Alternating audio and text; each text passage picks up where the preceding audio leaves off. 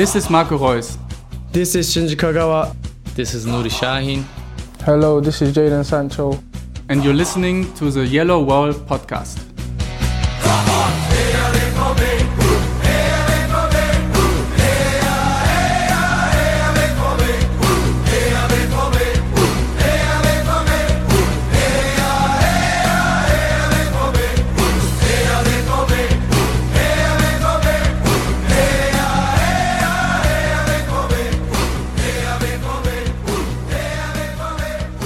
Hello and welcome to episode 341 of the Yellow Wall Pod. I'm your host Stefan Butzko, and today we will talk about Borussia Dortmund's crushing victory in the Revier Derby, and we will preview Wednesday's Champions League tie against Zenit St. Petersburg.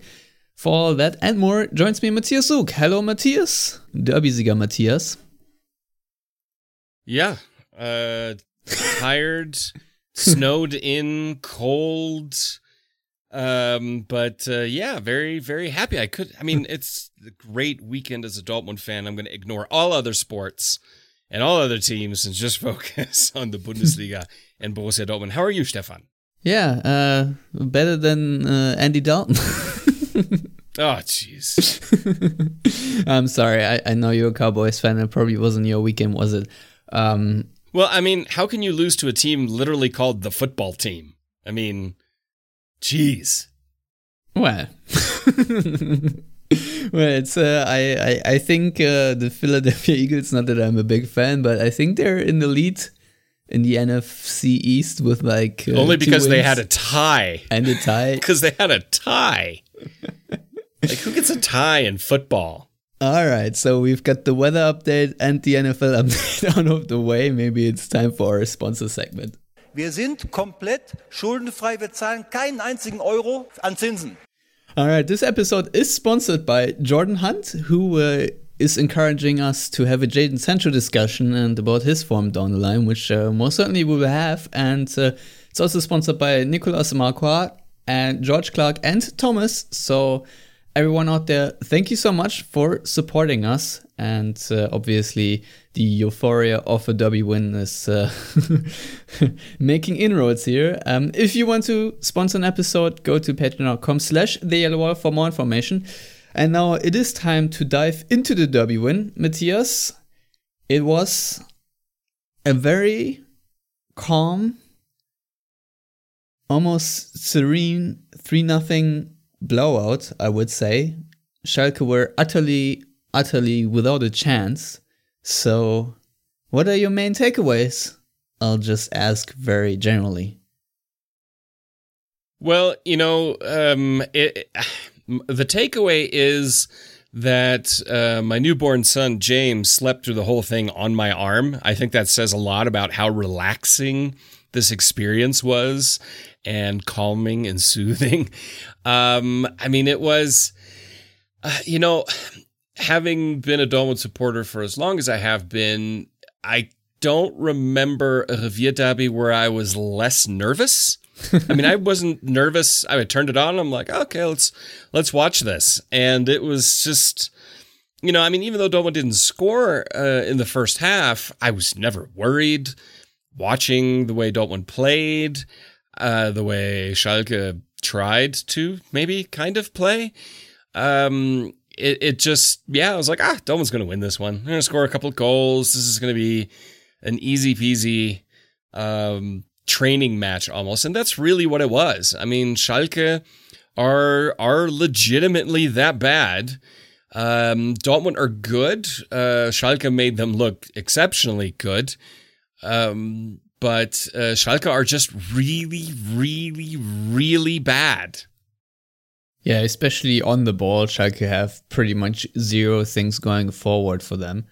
So, that was almost expected. I was a little nervous about some lucky set piece. Sometimes Schalke do have that dumbfounded luck where you absolutely have no idea where it's coming from, but, a set piece or some weird deflected shot or something can happen. Yeah, but they don't have Daniel Caligiuri. So yes, Caligiuri, he got his set-piece goal against Dortmund, and it was not for Schalke, so it's all good. Yeah. But what I was going to say is that Dortmund sometimes also famously trip over their own dicks. So sometimes that happens too, where they should easily beat Schalke and then somehow find a way to not do that. But this Schalke team doesn't even have the capability to make Dortmund trip up, to be honest. So that was a very soothing game, I would say. I think there needs to be a slight disclaimer. I think most listeners would agree that this is not the 100% derby feeling that you usually would have, since the stadium is pretty much empty and there are like 300 fans or so in there.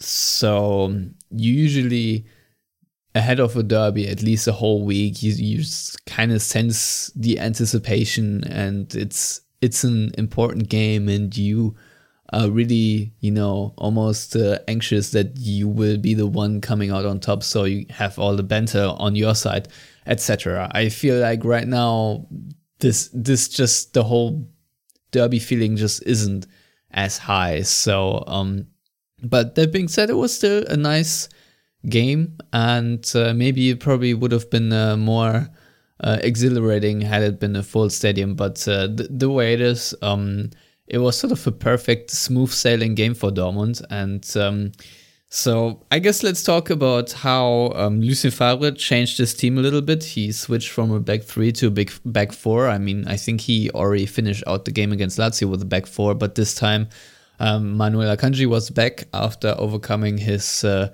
COVID-19 diagnosis and the quarantine. And he slotted in next to Mats Hummels, and on the left you had Rafael Guerreiro, who probably had one of the better games, and Thomas Meunier, who also had a solid performance. And then in the defensive midfield, we had Mahmoud Dahoud and Thomas Delaney, and then in the number 10, Julian Brandt, and that coupled with Gio Reyna and Jadon Sancho. And up front, obviously, Erling Haaland. So, Matthias, setup-wise, what did you make of this? What worked well for Dortmund with this system, and what didn't work so well? Well, I mean, given the nature of this Schalke team, it was actually the right time to switch to a back four. The only thing that going into it, seeing it, that I was a little concerned about was maybe pace exploitation, because Rabia Matondo is extremely fast. But when I saw him get outpaced by Manuel Akanji, I was like, nah, we're good. It's fine. Don't worry about it.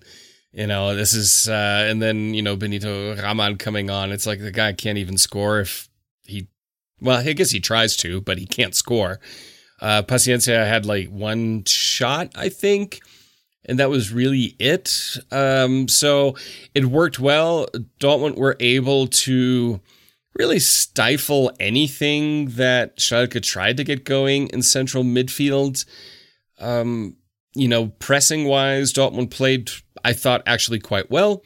They passed out of the press exceptionally well. I mean, Schalke tried in the beginning to press really high, did so situationally, and Dortmund just passed around them as if they weren't even there, which was really... If there was a time for them to step on certain anatomy parts, as you so eloquently put it, that probably would have been the time, but it didn't happen. And I think what helps is you have both Mats Hummels and Manuel Akanji playing in their preferred natural positions, left-sided central defender and right-sided central defender. And really, I guess he could have gone with a back three, and then, Akanji on the left and Piszczek on the right. But, now everyone really slotted into their natural preferred position. I think once Zagadou is back, or maybe even once Emre Can is back, which will be a few weeks now due to his COVID-19 quarantine and diagnosis, I think they may go back to a back three, but it really depends on how they play in the next few weeks with this back four. I mean, I don't know if Bielefeld's going to be the massive bar to test it, but St. Petersburg definitely could be one. But I thought everybody played naturally, played really well. Delaney, just loved the guy. Dahoud, to me, had one of the best games he's had at Dortmund. He really controlled the passing, controlled and dictated the tempo. Didn't play his Hollywood balls he likes to do at times that don't quite make it. And honestly, overall, everybody played quite well. I don't really have any complaints. I think Gio Reyna played a little bit better than Jadon Sancho, but marginally, Haaland is Haaland. As long as you don't put a GIF of his goal celebration in your tweet, you'll be fine. But other than that, I think Dortmund did well. It was maybe a bit risk, but not against this Schalke side. I mean, this team, Schalke, is just non-existent. Yeah, I mean, if there's one criticism to make, is that Dortmund needed an awful long time to really get going. I mean, the first goal was scored in the 55th minute. I could make the case that if you mount the pressure a little bit higher and try a little harder in the first half, you can already score against this Schalke team. I mean, I think you correctly pointed out that Dortmund were really good at playing around Schalke's pressing, and this is probably the biggest improvement between the Schalke game and the Lazio game, because famously that already fell apart after like 6 minutes. So that was definitely much better. That being said, I think that Schalke overall were much more timid. I mean, their wing backs, since they were playing with a back 3/back 5, didn't really advance as high. I mean, Kilian Ludovic, who is their right wing back, hardly ever crossed the halfway line. And Bastian Oczipka was also not as offensively as he often has been in his past. So that was very Manuel Baum-like, I would say, that you just focus on keeping a very solid and organized defense, and then, hope and pray that at some point there are some counterattacks that fall your way or the opponent makes a mistake or so. But that Schalke team was really focused against the ball and not trying to do too many things on the ball. That being said, what I find interesting is, despite Guerreiro playing against Ludovic and Ludovic not pressing as much, as I said, he did press Guerreiro often, and which is why Guerreiro in this game had the most passes under pressure, which were 14, leading the team with that. And while I'm here, because Guerreiro to me had such an exceptional game, he was leading the team in touches with 148. He was leading the team in progressive passing yards, 791, and also progressive carries in 329 yards. So overall, he had a very good game when it comes to being the offensive outlet for Dortmund and getting things going. He's obviously a very intelligent player, and we have said that repeatedly. I mean, Dortmund need Guerreiro in this form to get some spark. That being said, I also liked, how involved he was in the combination play, and it's quite normal of Dortmund to clog up the left side of the field, then to free up stuff on the right side. This is probably why he faced the most passes under pressure, not because he was pressed on the halfway line by Ludovic, but because he was already in the final third.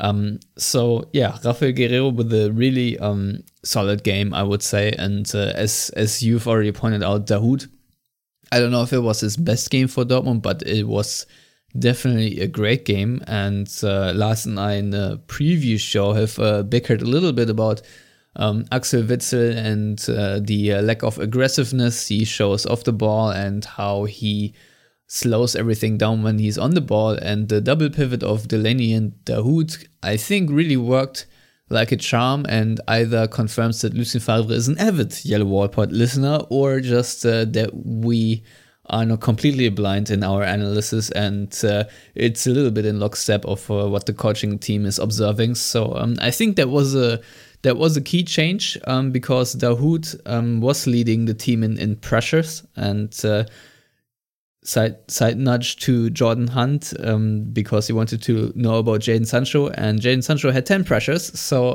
that's where I would say why Jadon Sancho improved over other games, because he was really involved. And when you see Sancho press opponents and backtrack, I think he tends to have better games.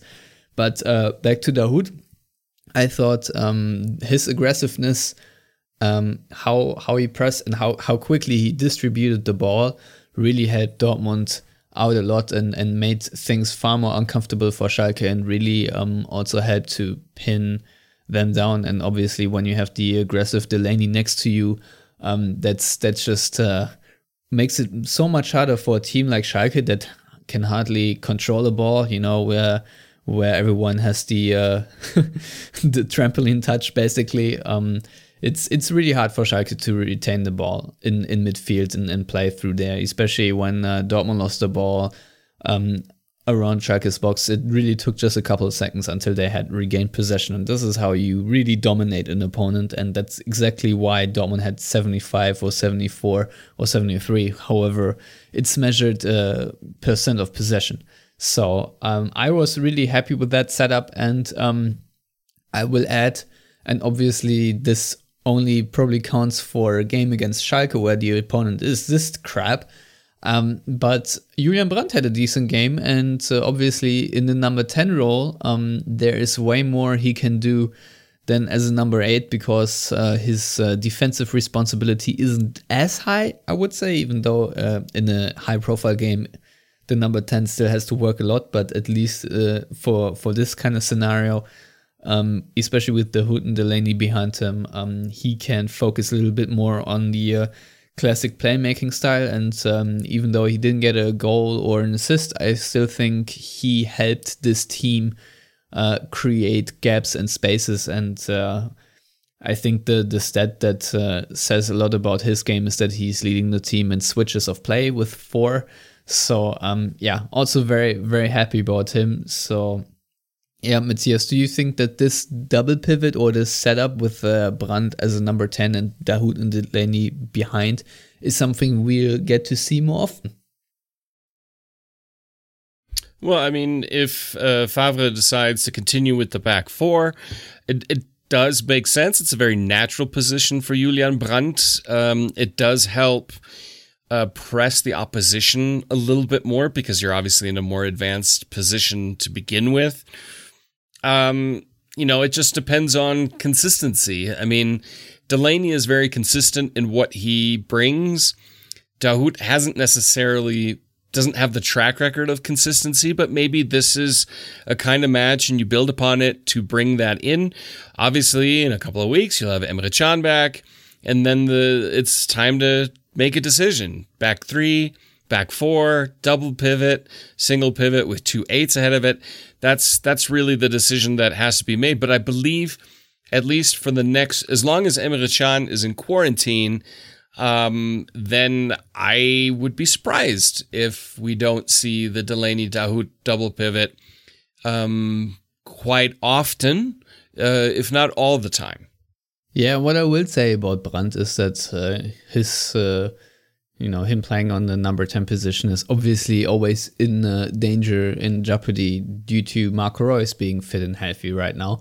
I mean, he was rested for this game for most parts and brought on later, but it's still interesting how many options we have in this time. Schalke actually made all 5 substitutions, but before we while I'm highlighting individual players, I also would like to highlight that Thomas Meunier finally had a good game. I mean, he was pretty awful in previous matches, or just, I guess, solid. But I thought in this one he was a little more than solid. I thought he really had a good game, even though he is not the perfect fit, I guess, for out and out right back. But I still think against Schalke, where there was so little threat for him defensively, he shut Schalke down. He got a very important block where I think Schalke had pretty much the only shot, which may have gone on target, who knows.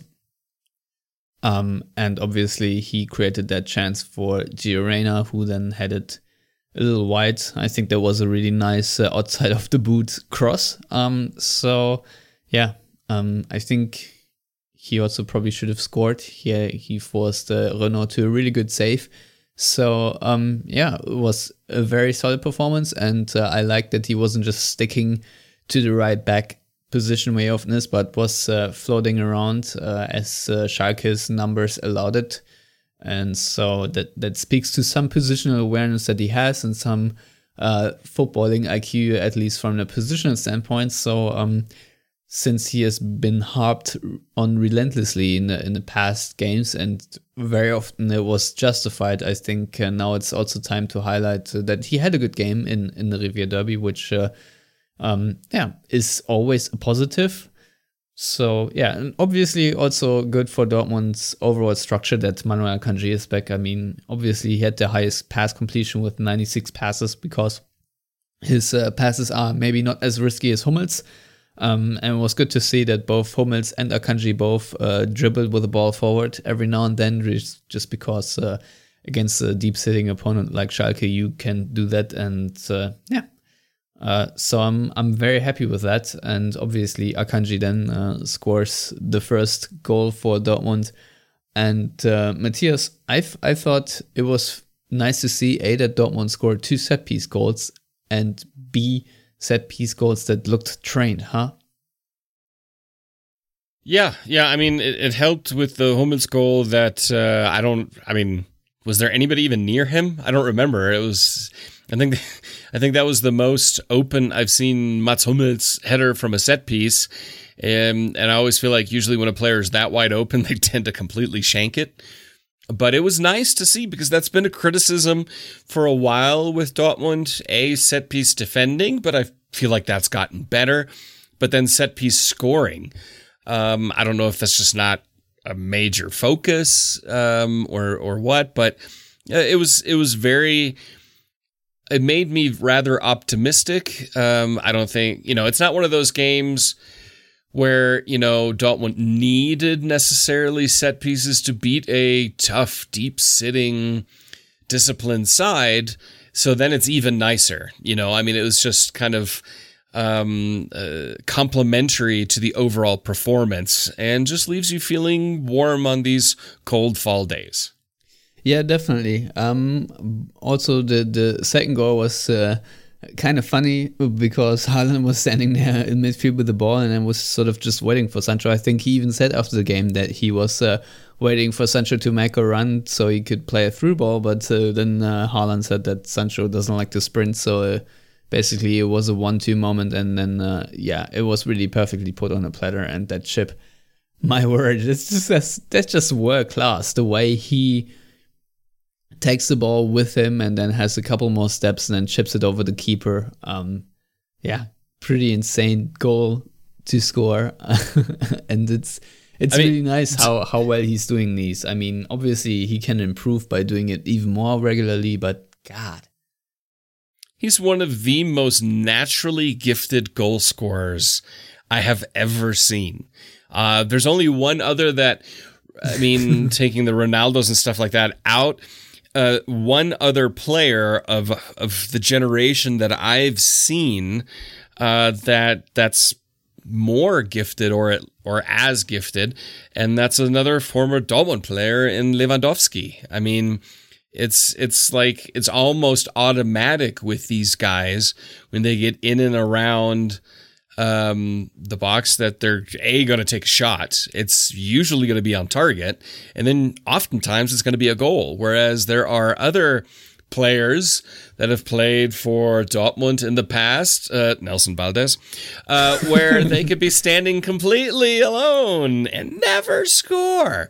So he's definitely not a Chancentot. He is definitely a guy that you're surprised when he doesn't score, versus other players where you're a little surprised when they actually do score. I think what Dortmund is still doing wrong is playing the ball not often enough to him. I still think there are a lot of situations where you can feed him the ball just vertically.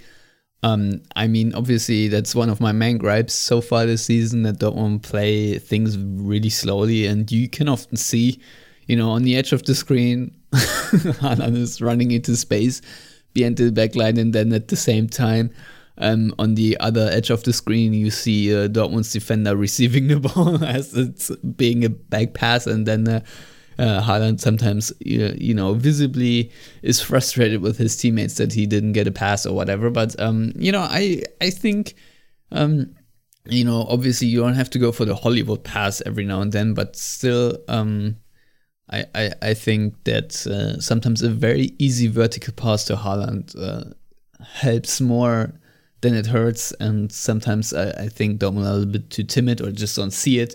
So there needs to be a Haaland awareness program for his runs so that Dortmund players find him even more frequently because he's just that good. Yeah, I mean, and I think that's where kind of a central passing axis of Hummels, Dahoud, and Brandt helps Haaland, because those are players that will look for the forward, vertical, more high-risk pass more often than if you do have Axel Witsel, who is definitely more the play the safe pass option. It's funny when you have Witsel and Emre Can play next to each other. Can is the more expressive passer of the two because he's just more aggressive by nature. Delaney is obviously the recycler when he's next to Dahoud, and that makes sense. You can't have two guys playing those kind of passes because you're just going to get into trouble. But when you have that more expressive passing, because obviously Hummels likes to do it, and he has the best vision given also his position on the pitch. Less likely to get pressured. He can see the runs early enough and can play some of the most brilliant passes I have ever seen, not just for a central defender, but in general. And that's what I believe, not to shock people, but to compliment Mahmoud Dahoud.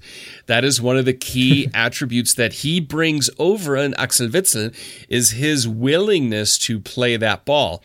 He needs to be better at it at times. Yeah, and he needs to aim a little lower. Yes, he needs to aim a little bit lower. But he's at least willing to do it. And he's obviously not Gundogan. Gundogan was one of the best at those types of passes ever, period.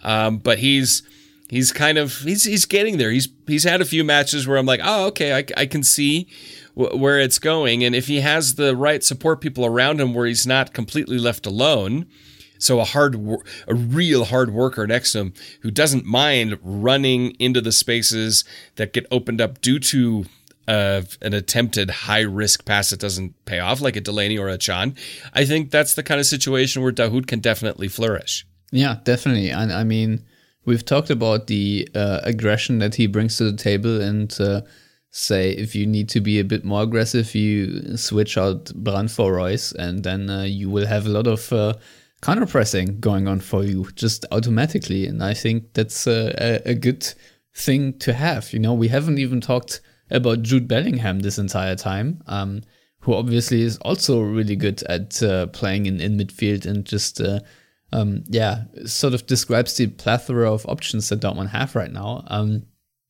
I would struggle to take Dahoud out for the next game. Maybe Favre does it anyway, but I think he has deserved to play another round at least and show that he can do the same against Zenit. And, we've talked about consistency. This is, I guess, how you build it. I'm very pleased with that. I'm also pleased with the way Dortmund tried to unlock Schalke and how they had far more answers this time. Just to highlight one stat in the entire game, even though Schalke were super defensive with their low block, and Dortmund only had a total of 6 crosses. It was 13 against Lazio, just for context. So, a lot more happening through Dortmund's middle.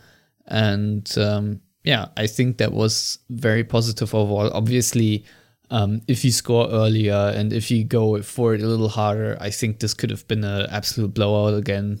Could have been a 6-0, 7-0.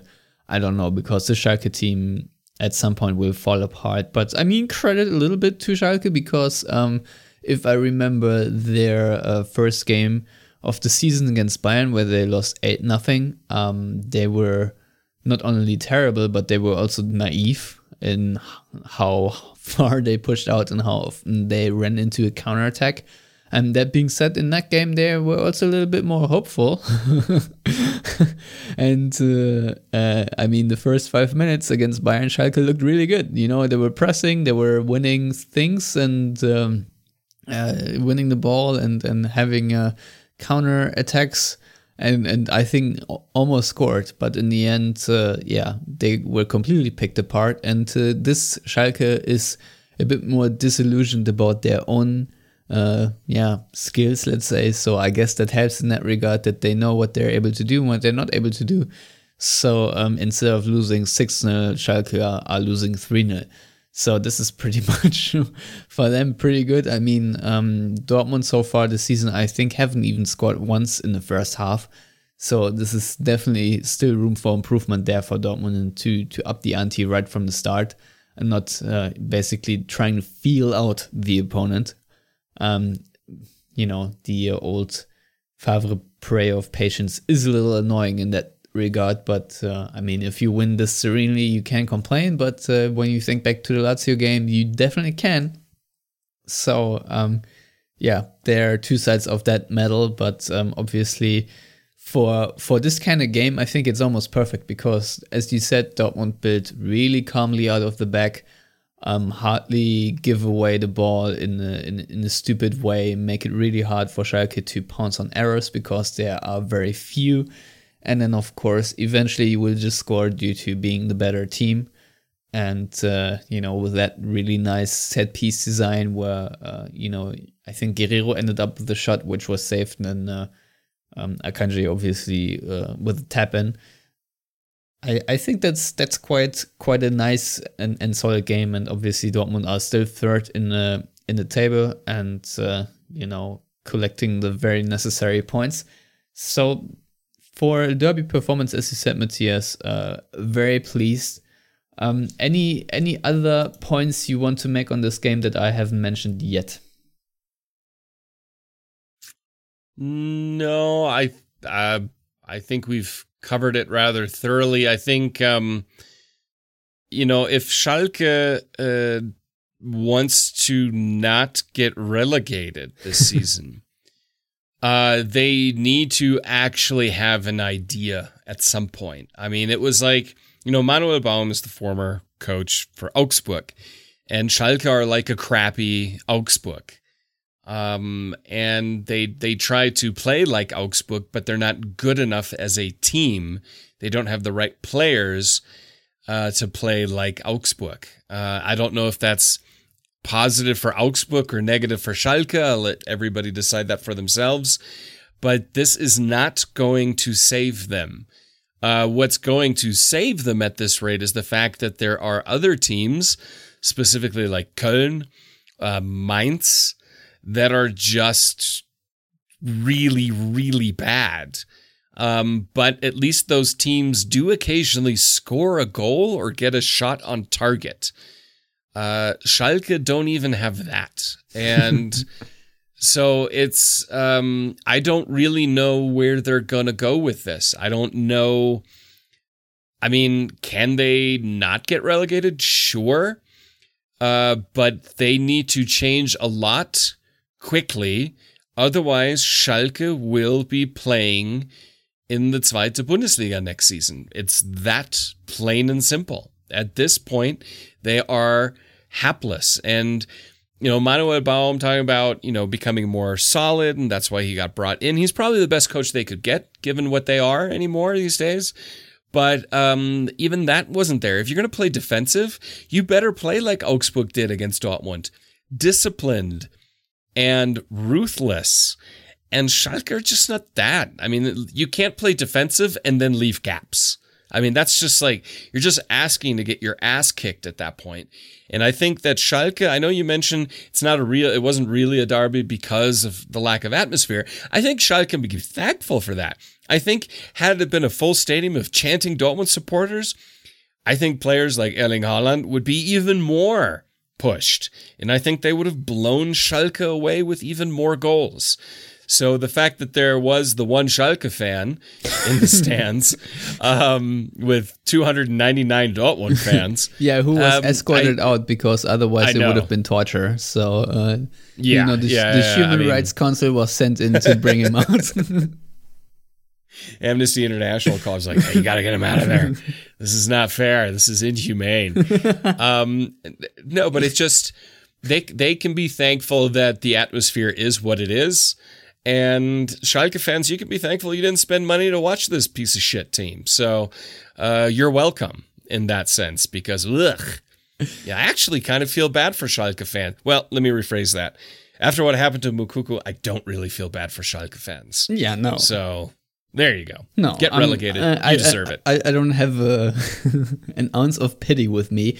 No, but I think we should mention that Dortmund was there for the fight. They were certainly aggressive. I think Schalke were a little too aggressive here and there with stamping Dortmund players' feet all the time. I mean, Omar Mascarell got a yellow card and remained the only player of the entire game with the booking. And I think there were a couple more fouls, which probably deserved a yellow card.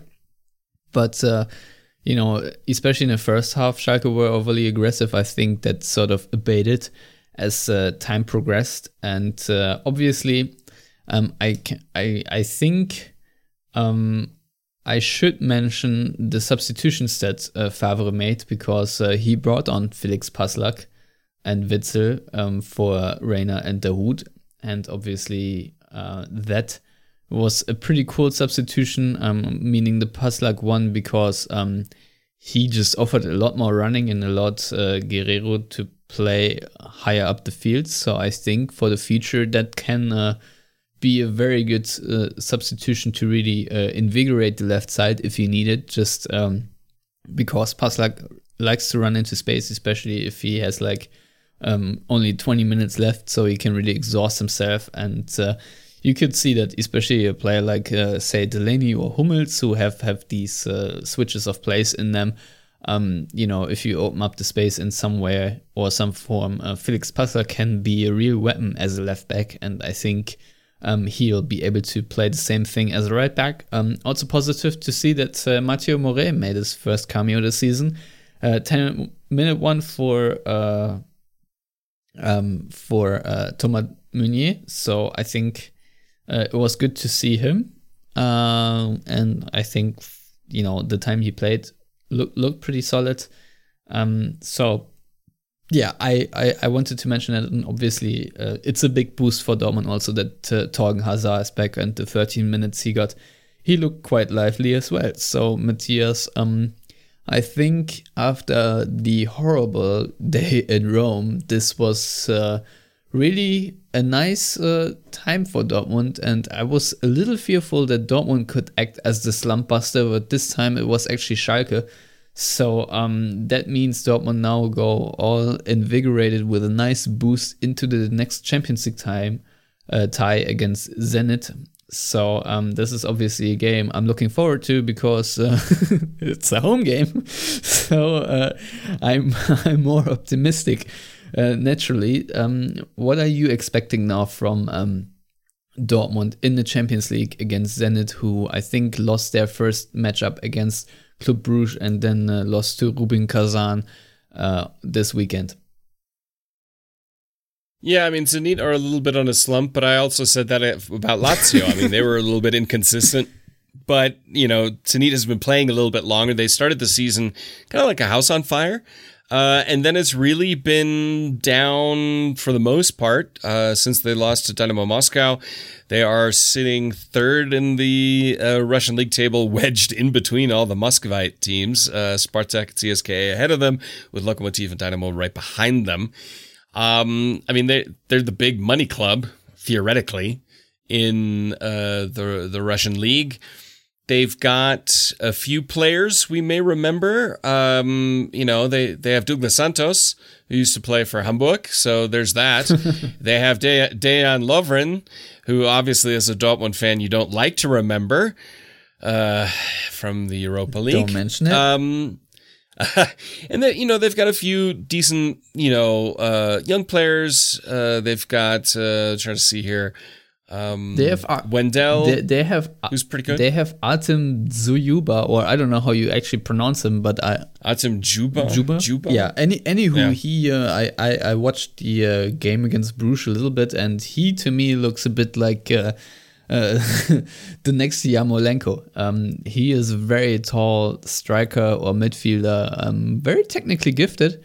Very lumbering run, but someone that certainly can impose himself on defenders, and didn't have his best game against Bruges, but I saw the potential of what he can do. Not that I want him as a Dortmund player. I don't think his profile necessarily No. fits the black and yellows, as one Yarmolenko, I think, underscored. But that being said, someone to watch out for, because he is a good hold-up player, and he seems to be also very smart footballing IQ. I mean, I'm only going off of one game that I watched, but someone I wanted to highlight because I certainly recognized that he can do some danger, not the way that Zenit played necessarily against Bruges, because just the entire build-up play wasn't good enough. Simply, I think this is probably where their big problems lie.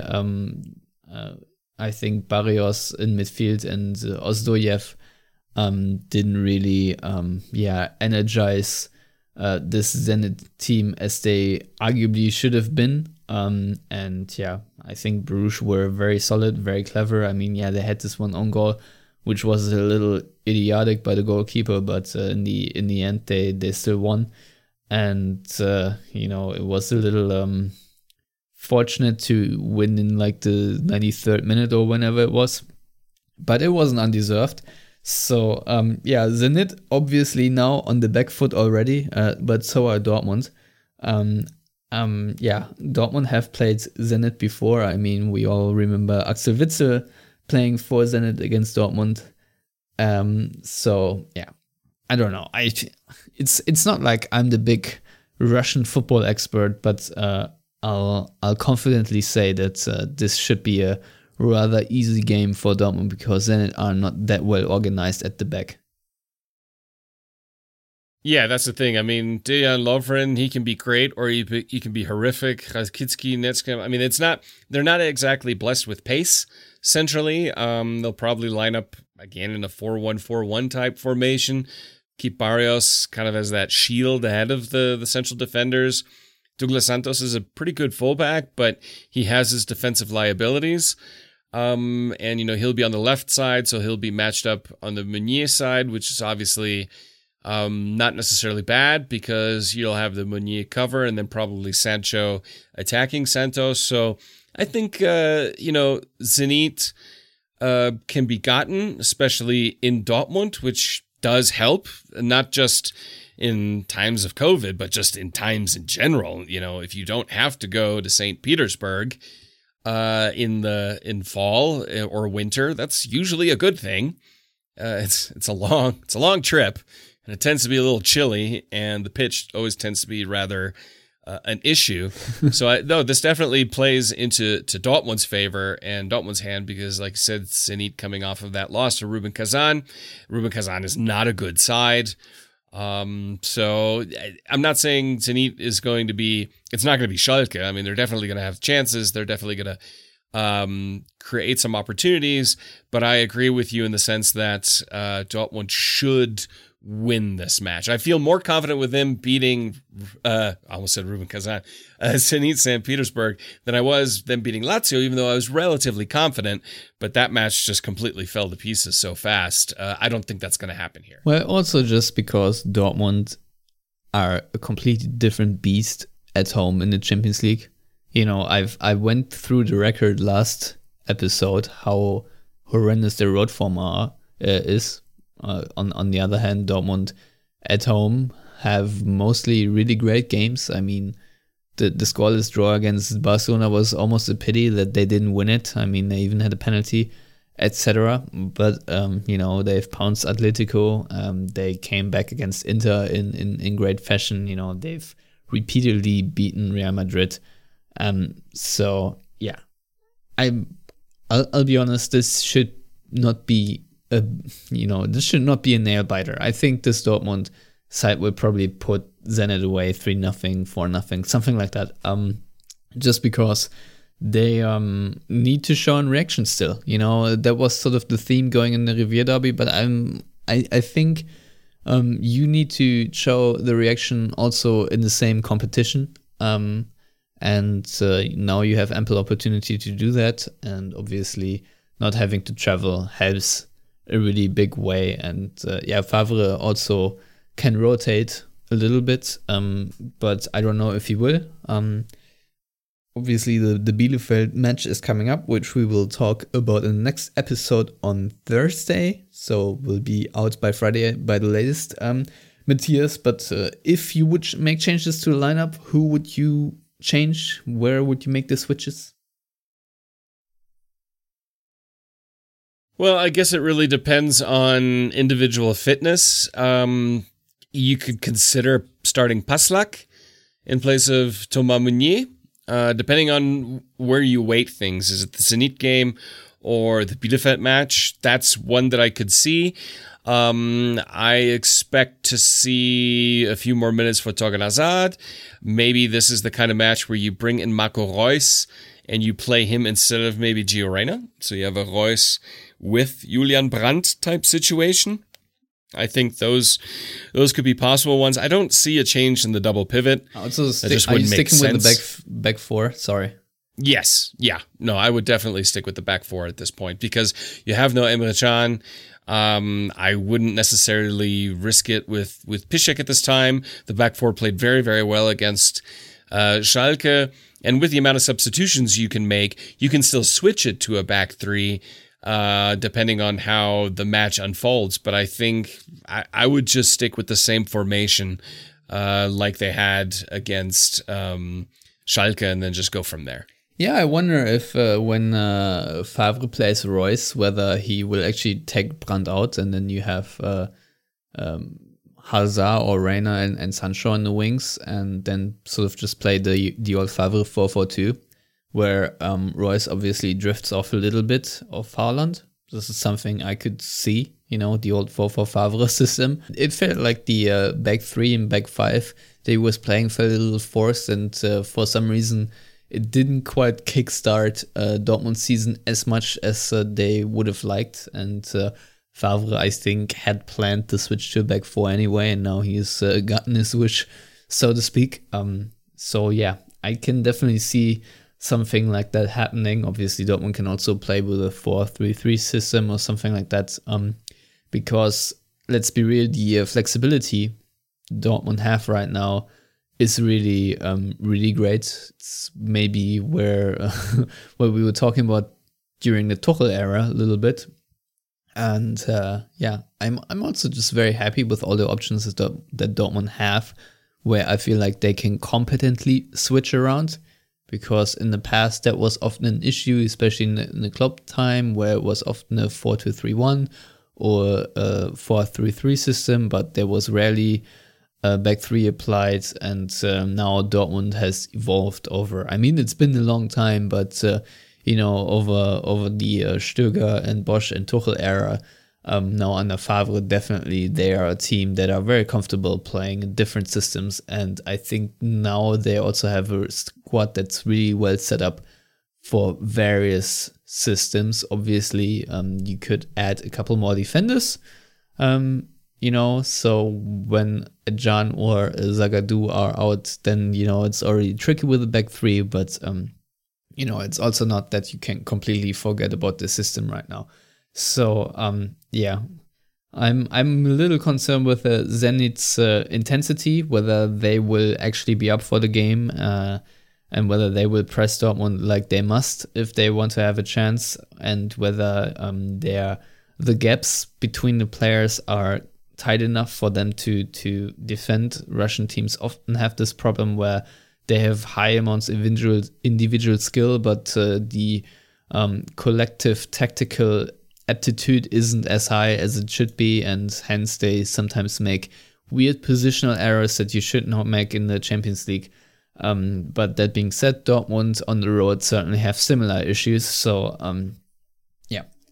that's pretty much all I have to say about this game.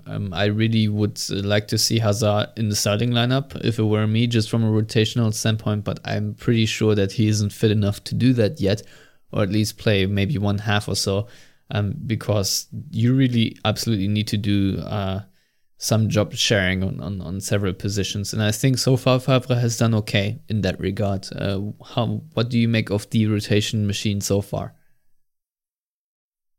Overall, better than I expected it to be. Obviously, injuries, quarantine, stuff like that hamper things at times.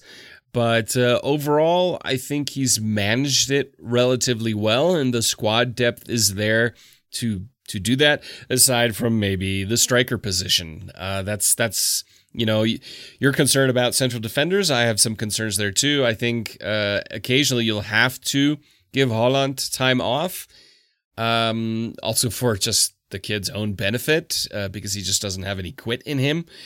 But then you lack just that option as another striker, and that's to me is a bit of a concern.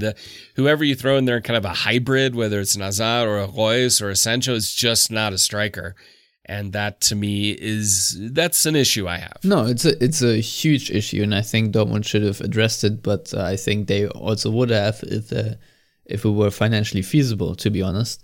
But it's not an easy thing to do. Maybe in the winter transfer window they'll try to do something like that. I'm also not entirely sure if you want to rely on Youssoufa Moukoko already. It's probably a bit much to ask, but obviously he'll get probably a couple of minutes here and there. Who knows? Lucien Favre knows that he can trust young players, and also Moukoko probably in that striker position is, at least from his finishing skills, should be ready for the Bundesliga without a doubt. But yeah, I totally agree. I mean, Dortmund were a bit lucky that Hoffenheim were without Kramaric, so they could afford to rest Haaland and Reus in that game, and then bring them on later and sort of win it. But in other situations, if you can't play Haaland, Dortmund are really showing just how dependent they are on him. So obviously they can still score and create goals without Haaland, but you can see that structurally it's a bit different. That's maybe something I wanted to mention in the derby, because Manuel Akanji said it post-game that Haaland's hold-up play with the ball is sort of improving from game to game, and I totally agree. I thought that there were several situations against Schalke where if it weren't for him, Dortmund probably wouldn't have dominated and controlled this game as severely as they did. And so obviously that's also a really important skill to have against teams like Zenit, where you come up against very robust defenders, and if you can manage to hold the ball against these players, then Dortmund should have a lot of things going for them in a transition. I don't think that Zenit will just sit back and try to low block the game like Augsburg or Schalke tried to, or Lazio for that matter. I just don't think that's really the kind of characteristic that's in Zenit, so I assume that Dortmund will actually score a couple more goals on the counter. So unless you have anything else to say, I'll just go ahead and predict the match, Matthias. Go ahead, wise sage. Yeah, I'm picking a 4-1 win for Dortmund. I'm going to be a little more conservative. I'm going a 2-0 victory for Dortmund. I just don't see that Dortmund only scored 2 goals in this game. I just don't know. I don't know how.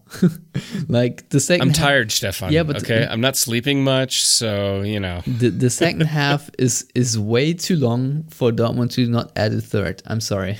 That's just how it is. And now that I said it, they probably win 2-0. But I don't care. Anyway, Matthias, if you want to go back to sleep with a newborn around, if that's even possible right now, you may now tell our listeners where to find you on Twitter once you're not in Twitter jail. I was going to say, I've been in Twitter jail twice. And the first time I have no idea what happened. I told people to go out and vote, and mail-in ballots are safe, and all of a sudden my Twitter didn't work. I'm sure that was a coincidence. Yeah, I think that actually was because it coincided with Twitter being down for many accounts. I don't think it was just a problem. But I see in here, I thought it was Russian hackers. No. And then I got put in Twitter jail because of the DFL, and it wasn't just me, Jan Åge Fjørtoft as well. We tweeted after the Haaland goal a GIF with him celebrating with Jadon Sancho, and it was a GIF taken out of a match sequence, and the marketing agency for the German Football League basically cried to Twitter about a whole bunch of Twitter users, and everyone had their accounts blocked for a while. I didn't even know it because I didn't go on Twitter for a while, and I went, what? What happened?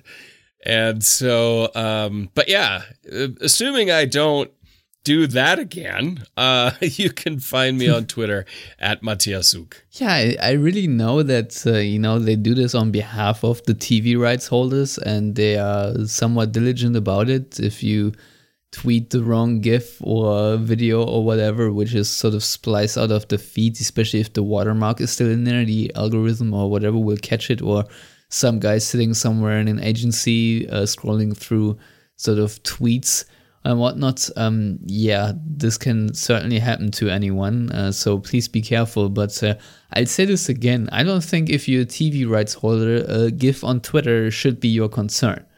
I don't think that's the copyright infringement where you tend to lose money. I think the opposite is true. This is sort of the thing where you want people to highlight your product on social media and interact with the multimedia world that we have these days. So, just to say it on the record again, this is stupid. Yeah, and you could even make a legal argument for fair use because, it was in the Twitter GIF library. I couldn't access it if it wasn't in there. And I tweeted about Haaland scoring a goal for Dortmund, celebrating with Jadon Sancho, and the GIF was him scoring a goal for Dortmund with Jadon Sancho in the Bundesliga. That could be taken as fair use because I was speaking about exactly what was in that GIF in a roundabout way. But either way, I agree with you. It's completely ludicrous. I doubt ESPN lost millions of revenue for people putting out a GIF of a 2-second goal celebration that I don't even know from which match it was. It's just stupid. Yeah, but from a Schalke perspective, it was certainly unfair use. But yeah, well. Anywho, let's not beat that horse any further. And let's just move on. You can find me on Twitter at Stefan Butzko, and you can find all of us at Yellow Wall Pod on Twitter and Facebook. If you want to subscribe to our podcast, please do that via YouTube. Just type in Yellow Wall Pod and you will find this in video format. It takes a little longer to upload and for it to process than it appears on iTunes, etc. But you can subscribe to our YouTube channel pretty please. That certainly will help us. And obviously, like I said, iTunes, SoundCloud, Spotify, etc., where you can subscribe to this podcast, all the various means and ways. And obviously, you can contribute financially on patreon.com/theyellowwall. And if you want to find our written content, which I admit has been a little barren, but as soon as I find the time, which should be very soon, there should be more written content up. So look out for that. And obviously, as always, thank you for listening. And obviously, thank you for sharing our content and enjoying derby wins like the previous ones with us. And so, as always, goodbye and stay safe.